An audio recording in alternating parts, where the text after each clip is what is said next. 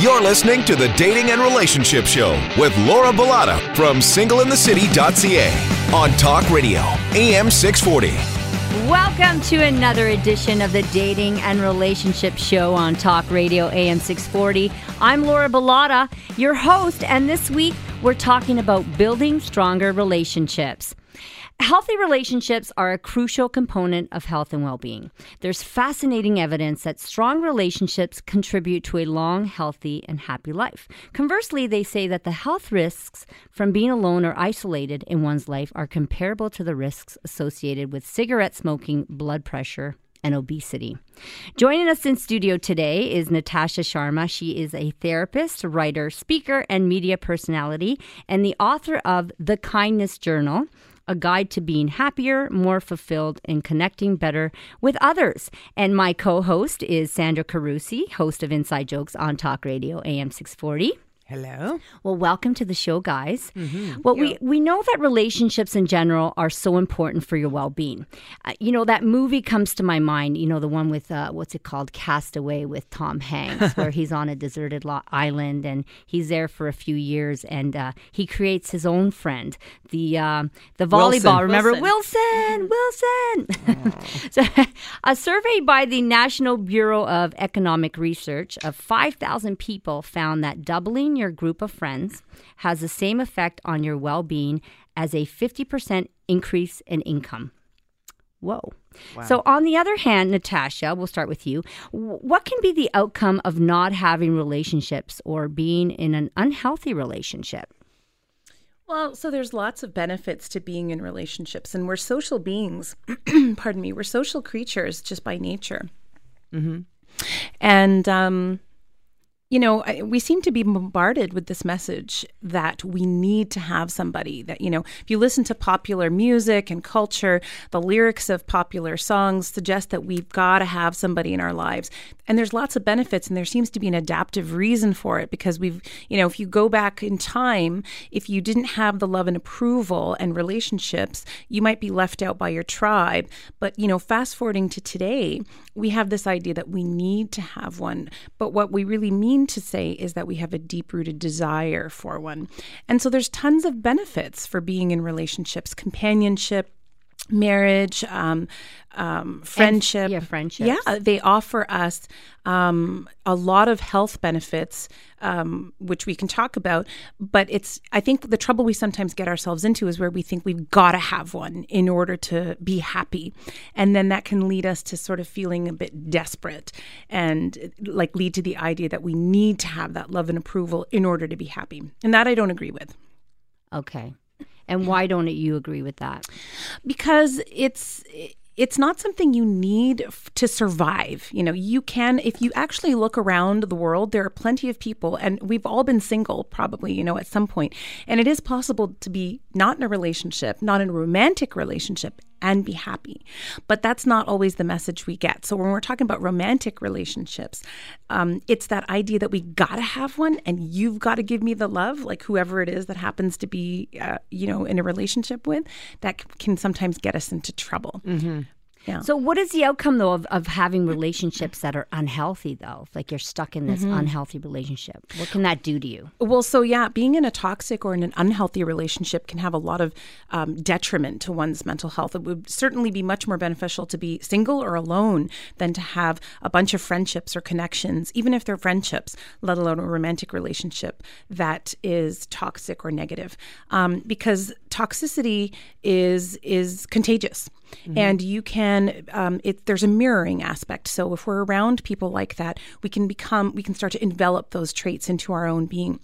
If you're in a romantic relationship or a good friendship with someone who where the relationship is toxic or unhealthy or dysfunctional, that can lead to a whole host of mental health issues, codependency, substance abuse, even to soothe, anxiety, depression, mood issues that are a result of a dysfunctional relationship. I always want to comment, I love citing this Harvard study on the key to happiness or the key to success. And it's a 75-year study. It's one of the most revered and longest running studies. And they studied these 200 plus men in the 1930s they started, and these men are now in their 90s and beyond. And what they studied their brain scans, their blood levels. I mean, it was 4 generations of researchers. And what they found, the key, was the better the relationships they had, the better their health. And this was something that was very important to me because I had various health issues in the past 3 years, and it made sense after my divorce. And then a lot of people that I've met with cancer as well that I've been struggling with, same thing. They've, it just happens to be these relationship issues leads to some serious disease in your body. So there is merit to good relationships and ones without toxicity, and just to be positive, I guess. Yeah, it improves immune functioning. So just to add to that, you're absolutely right. Healthy people who have healthy functional relationships are shown in the research to have improved immune functioning. So that equals better health, longer life. Okay, let's explore what being in a functional relationship really means, okay? So I've come up with a list of components that I think are really important. And if we can elaborate on them, that would be great. So let's start with friendship.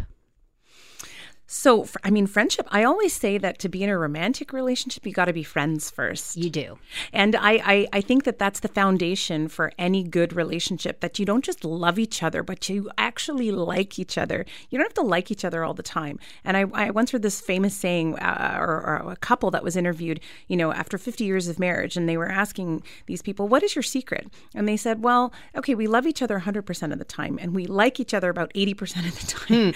And it's a point well taken, with respect to what it means to be in a healthy relationship. But friendship and actually liking the person that you're with and having a lot of things in common with them is really important. Okay, next one, being patient. Being patient is, I think, a quality for any function, any social interaction requires patience and self-regulation. And it's so hard for so many people, patience. Yeah, I think we need to understand, we learn from an early age that we can't always get what we want when we want it. And for those of us who don't learn that, run into real trouble. Okay, we'll be back after this message. You're listening to the Dating and Relationship Show on Talk Radio AM 640.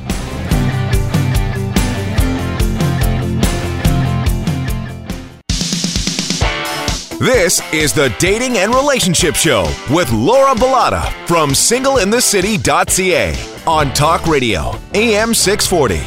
We're back. Thanks for tuning in. You're listening to Talk Radio AM 640. Sandra Carusi from Inside Jokes is in studio along with Natasha Sharma, a happiness and relationship expert. We're discussing building stronger relationships. And before the break, we were talking about being in a functional relationship and what it really means. Okay, so let's move along here. Being strong for your partner, Natasha. What does that mean? Well, to me, I think being strong is being able to be a source of support. Studies have shown repeatedly that validation and having someone there to even just listen to us talk about our issues or the negative, stressful aspects of life is shown to have huge benefits to a point. And so I think being strong is about being able to be a support system or have some strength if your partner's in the dumps, and vice versa. So that's part of the beauty of being in a partnership is you can have that buffer almost, if that makes sense. And I love this one, being able to have your own identity.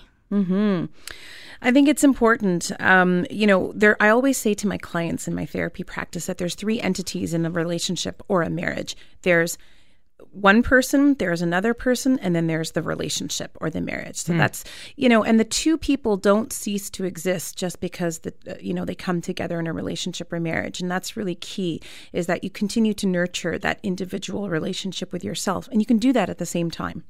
And having your own things that you both desire and you both like in life, right? Well, like I have these friends of mine, and they vowed to each other once they got married that they were going to do everything together. Well, he's still allowed to go golf, and she goes shopping and stuff, but they don't do anything outside of the marriage without each other. They don't go away without each other. And I look at that and go, oh my goodness, like what would I do without my girl weekends away? Like I love hanging out with my girls. It's so therapeutic. But you know what? It works for them. I was just going to say, and they've been together. They've been together for 15 years, and it works for them. Yeah, I was going to say the same thing. If they're happy doing that, there's no judgment there. I think they would probably fall in the minority for sure, but there's nothing wrong with that. If that's what works for them, more power. And how about this one? Being your best self. Someone allowing you to be your best self. See, there's a lot of sort of messaging out there that we need to be, have great, perfect self-esteem before you get into a relationship and be totally comfortable with yourself. And I don't agree with that. I actually think it's nice if you can, but and certainly you don't want to be in a bad place because you're likely to pick someone who's maybe not a good match if you're not in a good place.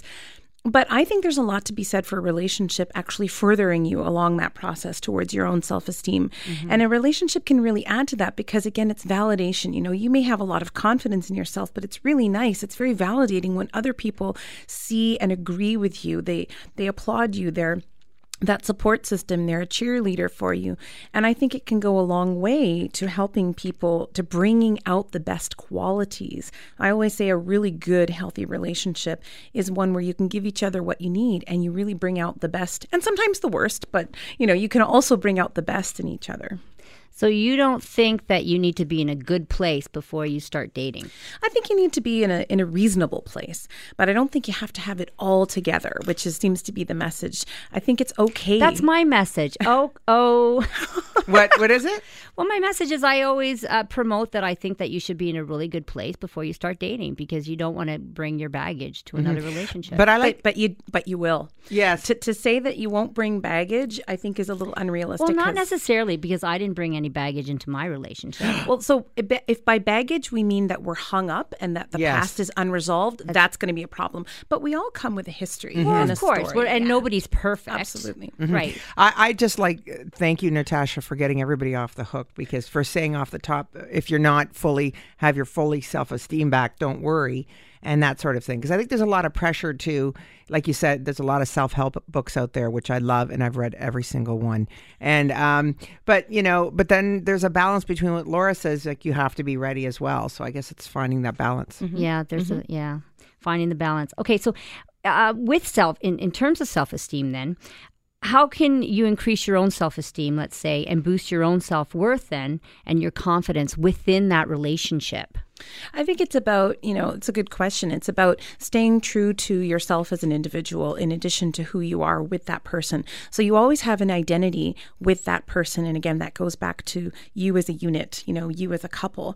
But then you have yourself and your individual things that other person, your significant other may not share. So it's continuing to nurture those aspects of you that are make you uniquely you and continuing to run with what makes you an awesome person, your strengths, your traits and qualities that the world loves. So I have a question for you. Mm-hmm. Do you believe in that there's such thing as the one?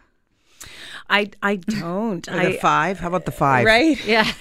I don't know either. I don't think there's one person for you. I think this has been debunked. Well, I think there's one for a specific time in your life. So I think the mistake people make, and I'd love a professional's advice on this finally, but I think the mistake we make, just because someone's good for us right now, we think that might be the person forever. Mm-hmm. And they might be just there for that time in your life. And you have to accept or let go. And this could be a friendship or a partner, right? Yeah.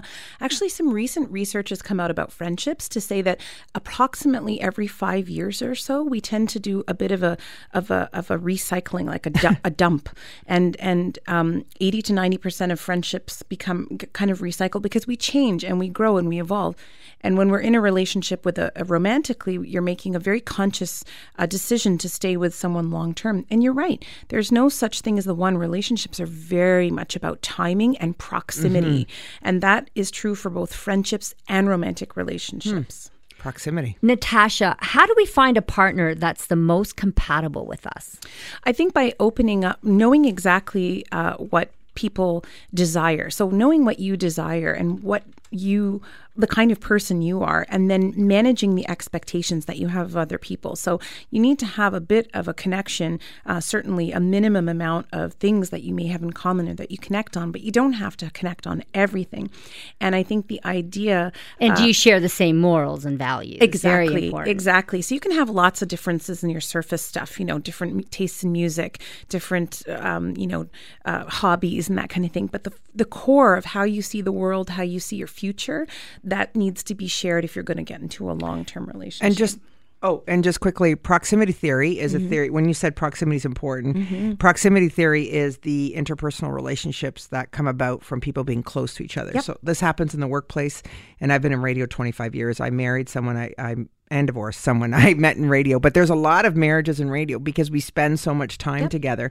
And a lot of industries are like that. But then it also, it applies to where you live. Absolutely. And so if you meet someone in your small town, so does that mean if you grew up in another town, you wouldn't have, if you met them, maybe you wouldn't have married them? I tell clients sometimes that if my husband and I hadn't met, we would have picked other people, and they're floored by that. Wow. But that's the reality. I mean, we would have picked, you'll pick from your immediate circumference or the radius, usually. And because you need quality time, you need a certain amount of time, and this has been shown in the research, proximity and opportunities to interact, and that comes with being in a certain geographical space. Okay, we have to take a break. More with our guests after the break. You're listening to the Dating and Relationship Show on Talk Radio AM 640.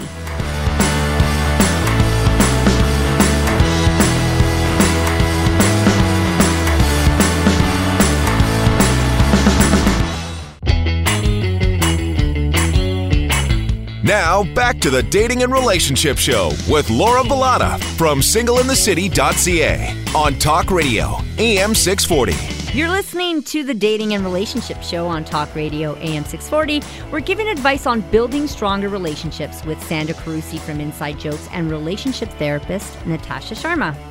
Now, there's no hiding that men and women are different in many ways. Oh, yeah. Including how they communicate. So communication is an important part of a relationship. So much that when your communication breaks down, so does your relationship. So let's take a look at the different communication styles and examples and offer some solutions to help men and women communicate better. So Natasha, let's start with example number 1.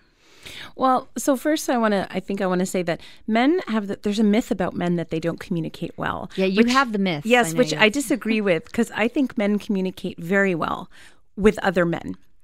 And women communicate very well with other women. We just don't communicate very well with each other. How about this other myth that men don't listen? Yeah, I think that I think I shouldn't say that. I'm going to get a lot of hate mail. But I find that men, maybe they just tune you out because they're not interested, but I find that they tune people out a lot. Techie Tom is saying no. What do you say over there, Dean and Tom? Like you want to? I'm writing a Neutrogena commercial. So I am listening. Yeah, we weren't really listening. What's going on? See? Well done. Natasha, is that a myth or do they listen? I think it depends on the guy. I think just like women, men have gotten their share of sort of stereotypes that have gone viral, so to speak, and really taken a strong hold on them. But I think men communicate very well with other men. But their goal in relationships, in my view, is to have low frustration, low stress. And a woman's goal, generally speaking, is to bond. And this is where we differ. I think I operate like a man. Yes.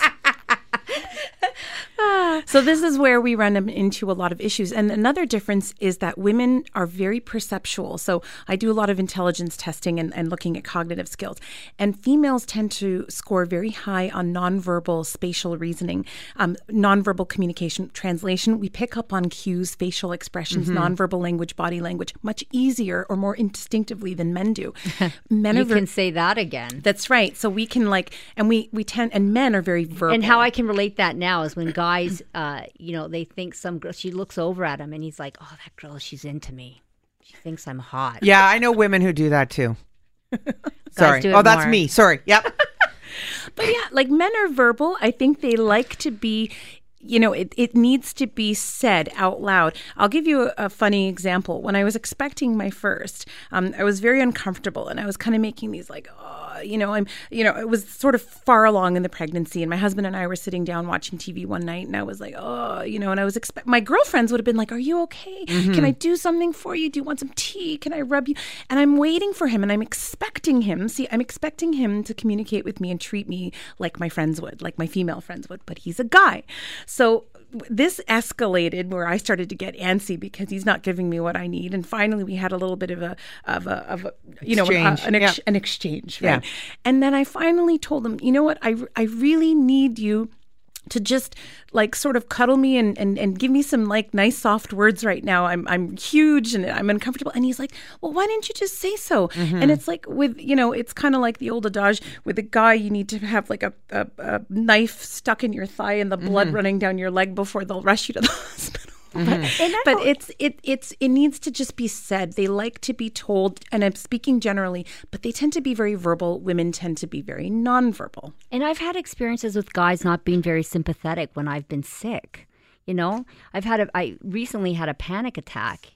And I was just pacing, and I'm going, Dean, I think I need to go to the hospital. I'm dying. The Italian old lady came out he's at you. Like, no, you're fine. And he goes back down to watch the hockey game. I'm like, no, listen, like, at least can you talk to me? Can you talk to me? I had to call my sister to calm me down. Were you I thought okay, I was though? Dying.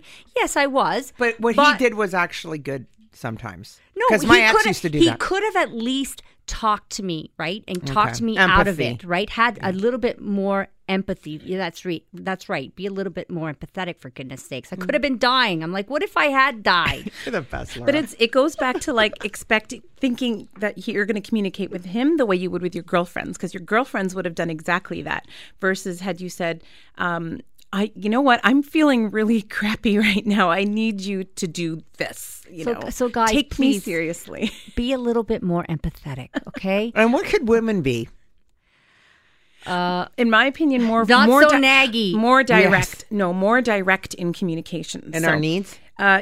Yes. Just say what you want. Say what you ask for it. I think there's a lot of stigma and shame around, women asking for what they need, or just people asking for what you need in a relationship. We're not mind readers. Sometimes we intuitively know because we've been with a person for a really long time and we know them. We know what they like. We know what they need. And sometimes you can be married for 30 years and still need to ask your partner for like, I really need you to do this for me right now. And then they're happy to do it. Just ask for it. And if you love someone, that's the expression of love. I can do that for you. I will do it for you because I love you. Okay, let's give another example. How about when men go into their caves? It's like, yeah. Well, so I can give you a funny example of how they communicate differently in terms of low frustration and bonding. So here's an example of, a woman wants to go out on a date and she wants to pack up a picnic lunch and walk, a mile to a beautiful orchard and lay out a blanket and with her boyfriend or her husband and eat the picnic and watch the sunset. Eat the picnic. Sorry, eat the picnic lunch and watch the sunset. And the guy's thinking, why would I do all that? Why would I spend all this time pulling together this lunch, walking all this way, sitting under a tree where I could sit at my kitchen table, eat my picnic lunch with my wife or girlfriend and watch the game? And what he's not understanding is that it's not about the lunch for her. It's about journey, the bonding. Oh, the bonding. So I think it's about... And the paying attention to her. Right. And just that quality time, that experience together. And with men, they want quality time too, but they want it... They're willing to have it with less frustration. Again, men, generally speaking, tend to want less stress, less frustration, but less drama. But I want to talk about when a man gets upset, and I have a lot of experience with this as well. You know what? We're going to take a break, and we'll get back to this when we come back. You're listening to Talk Radio AM 640, the Dating and Relationship Show. We'll be right back.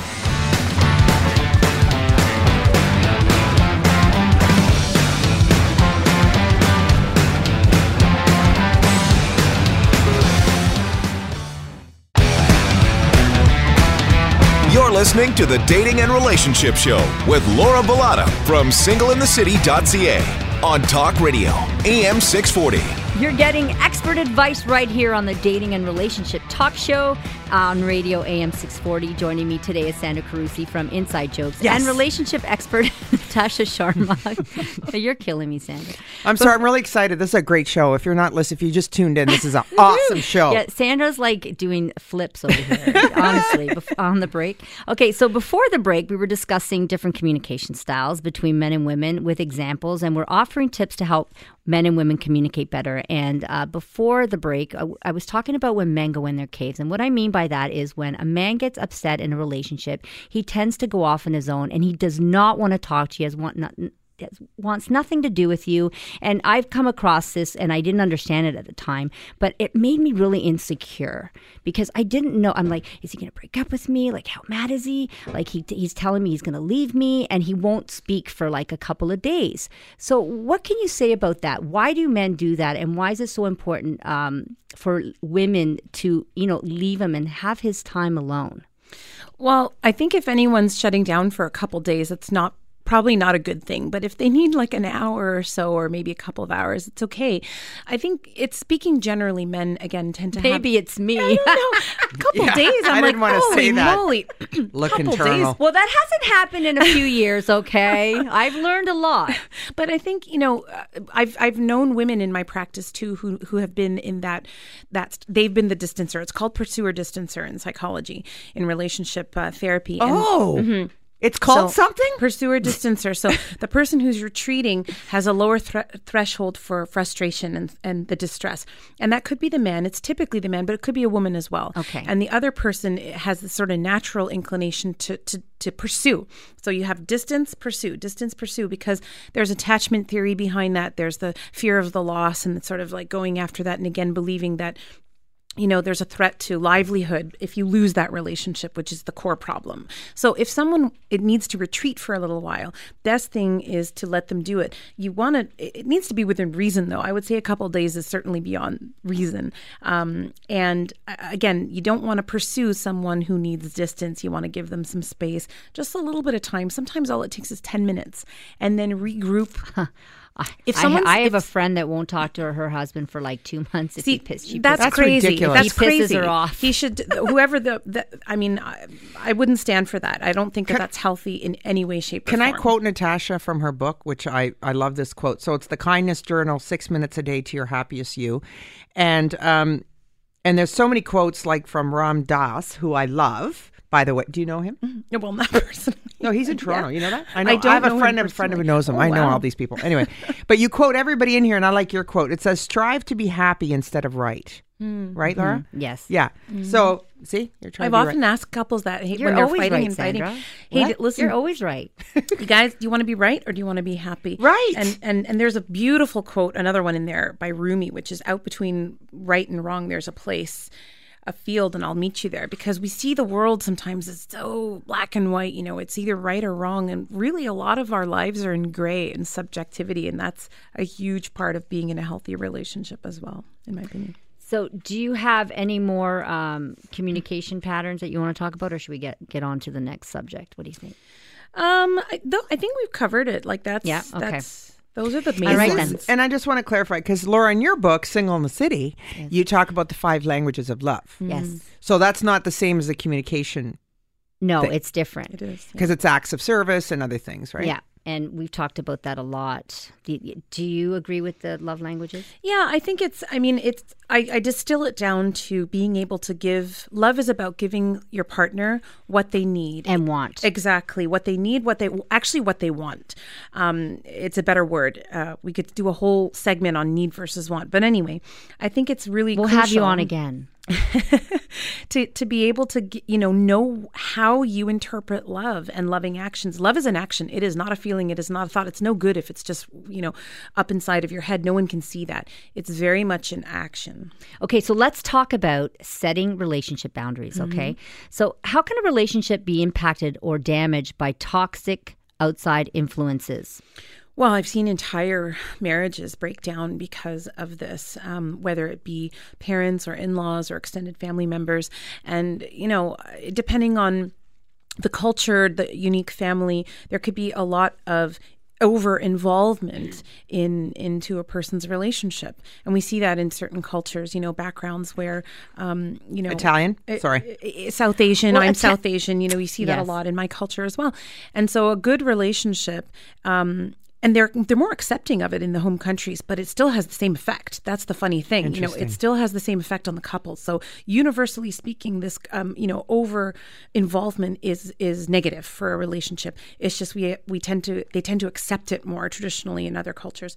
So a healthy relationship is one where if you feel trespassed, if you feel as though there are too many parties involved in the decision making in your relationship, and this is different for every couple, then the couple needs to be able to come together and regroup and make sure that they're putting themselves first. So detaching from birth families is usually at the core of this, where one person is unable to detach their loyalties from their parents or their siblings and transfer that over to their partner and then their nuclear family, which is the family that they create. And they need to, again, universally, this has been shown, you need to be able to put those relationships first. Okay, let's reiterate. That's very important. When you hook up with someone and you are a partner, you're married or whatever in a relationship, you need to put that relationship before your family relationship. Of course. Correct. If it's advanced to a point where it's serious and you're very serious in your commitment. And marriage for sure. No, and it seems so common, Laura, like common sense. But this, I know, I have a friend in this situation. He's run into his family the second they call. They've been together 10 years. I was in the situation too. And it's such a turnoff. We've all been there. So many people. Really? Yeah, it's something that's really common, and that's why we want to talk about it. Okay, so what are some ways that we can deal with this? Like, if you're experiencing this, and what advice can you give to people experiencing this right now?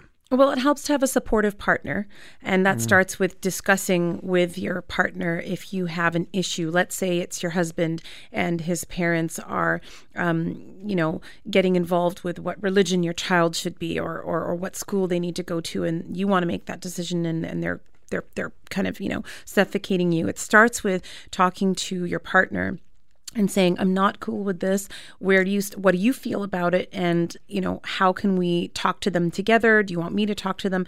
I think ultimately it's about having a conversation with whoever you think is trespassing on your boundaries and letting them know that you need them to be different. And sometimes, in the worst, most extreme cases, you might need to distance yourself from those people if they can't pull themselves together. And that's tough. It is tough. So tough. It's such a tough situation. It is hugely tough. But certain cultures, it won't happen, though. It won't. And then it's much to the distress and dismay of the people. Like, they will continue to allow and allow and allow and allow. And in the end, and I think it's important, too, to hash all this out before you get married, right? Hash it all out. Yeah. You can't know everything people are going to do. Well, but yeah, if you're dating someone for quite a while, I mean, you're right. You can get a sense of it. Yes, you can get a sense. Okay, we have to take a break.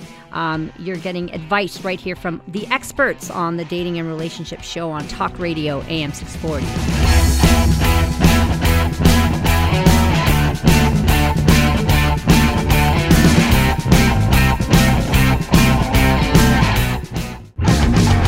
Now, back to the Dating and Relationship Show with Laura Bilotta from singleinthecity.ca on Talk Radio, AM 640.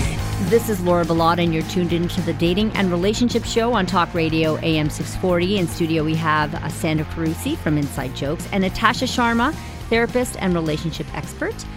Now, we tend to get complacent in relationships. So how important is it to let your partner know they're still doing it for you? Mm-hmm.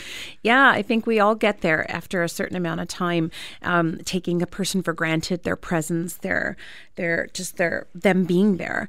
And there's something called effort justification in psychology. And it basically is a principle that means that the more effort we put into something, the more we value it.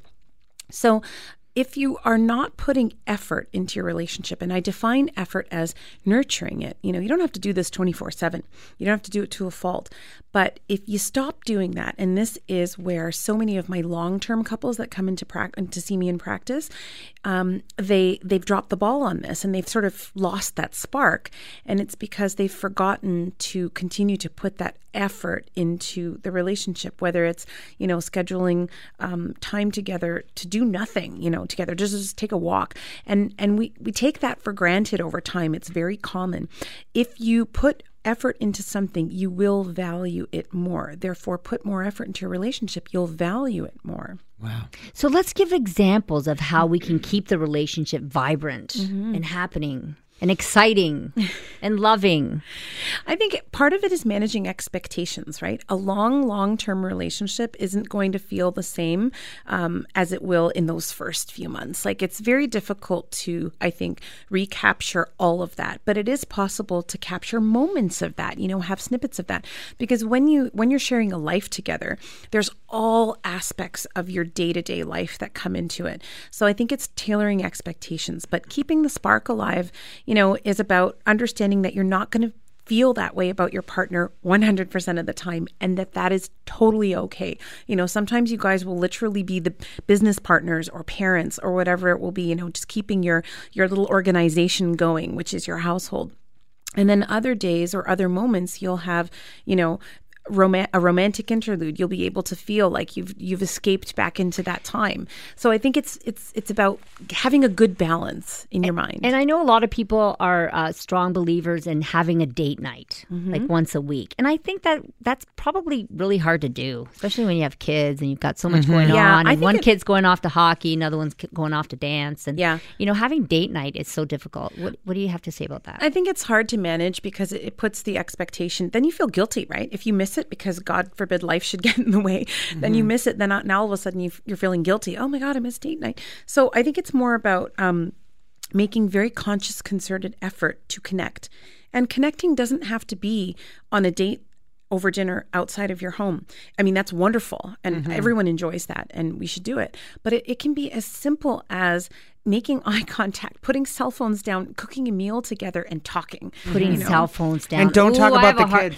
Yes, that's a huge one. Yes. That's such a huge one. I mean, I have kids. I have 2 very young kids, my husband and I, and even we struggle and we'll catch ourselves out and say, like, can we just stop talking about the kids? They're asleep now. Let's not do it. Do you know what? I cheated there because we have the parenting show with Pina Crispo, which is on earlier, and we talked about date night with Cheryl Hickey from ET Canada. She was our guest, and she felt guilty going on date nights. And we talked about it with an expert, the importance of it. And even Natasha, who's an expert herself, you struggle with it as a parent, but you got to put it aside. You got to do it. Okay, I have another question. So, what if they're not doing it for you anymore, your partner? But you don't want to leave them because you want to stay in that relationship. You want to make it work, but they're just not doing it for you.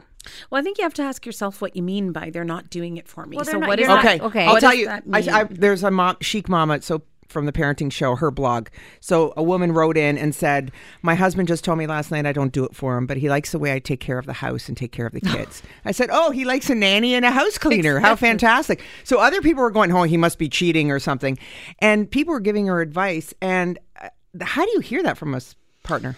I mean, that's horrible. But it's a reality. Yeah, it's a reality. Sometimes that happens. And I think, if each person in the relationship defines what terms of the relationship, I come from a South Asian background, as I said, and in my culture, I mean, I was born and raised in Canada, but I'm very familiar with this traditional aspects. And back in going into the history, people would marry for companionship. And so I'm not saying that this is what I prefer, but I think it's about the 2 people in the relationship. So if they're okay with those terms where maybe they don't have as romantic or sexual a relationship, but the key is both parties have to be okay with it. Because if one person isn't doing it for the other one wants it to be done.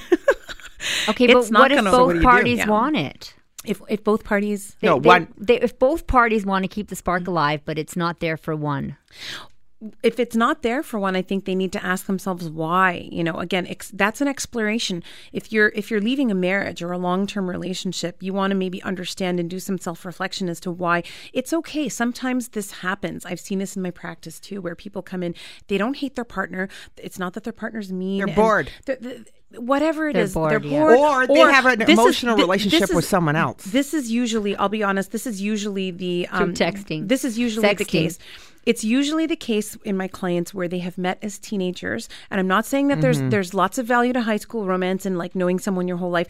But I will tell you this, in my practice, most of these people tend to be people who have met when they were 16, 17, known each other their whole lives, have never really done any exploration. And do you blame them really? No. I always say I would never have been able to do that. I would never have been able to get married at a young age and stay together. I'd be so bored. Well, so much change and personality develops over your 20s that, studies have shown that, especially in the modern age, so it's I don't want to say it's better, but certainly it's sometimes more challenging when you've only had that one relationship.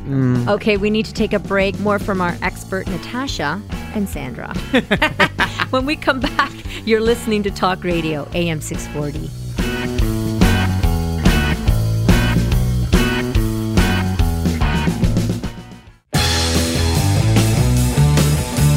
This is the Dating and Relationship Show with Laura Bilotta from singleinthecity.ca on Talk Radio, AM 640.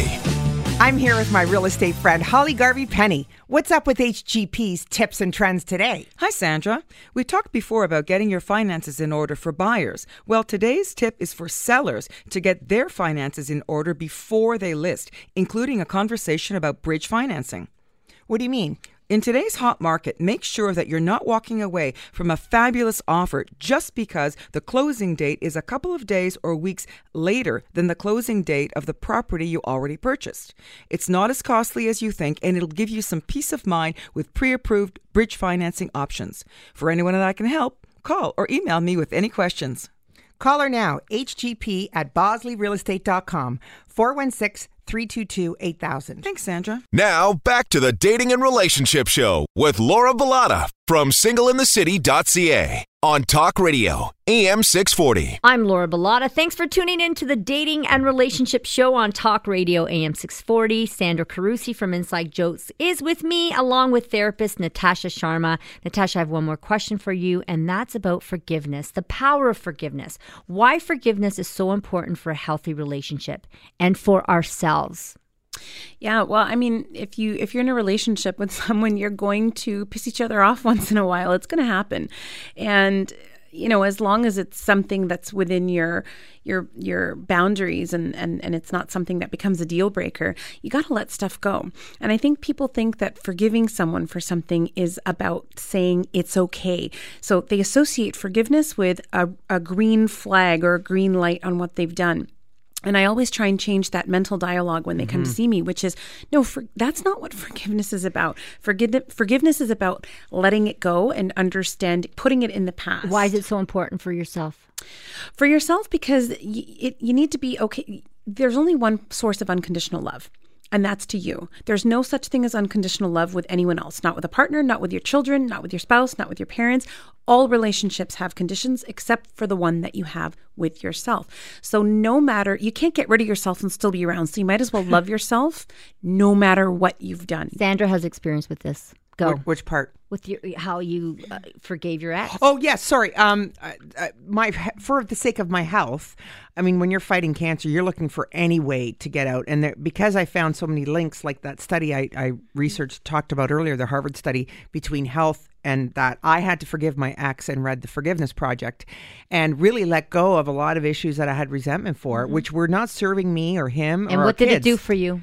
It helped me. I've just got a good bill of health, so I'm feeling, I know. Yes, we're celebrating today. It was Sandra's healthy. There was a lot of things involved. I just don't want to say it's that one thing, but cutting through and letting go of that bad relationship really helped my health. I bet you felt so much lighter. Yeah, it didn't serve a purpose. Lighter. Yeah, for sure. Yeah. And some people still don't get that. You know? And that does not mean that you will condone or get back with your ex in any way, shape, or form. Absolutely not. It's not about that at all. But the forgiveness is, you know what? It's fine. Whatever went down is right. fine. Yeah, and okay, I'm right. That's our show for today. Thanks again, Sandra Carusi from Inside Jokes, and this week's guest, Natasha Sharma, for joining us. Natasha's book, The Kindness Journal, A Guide to Being Happier, More Fulfilled, and Connecting Better with Others, is available on Amazon.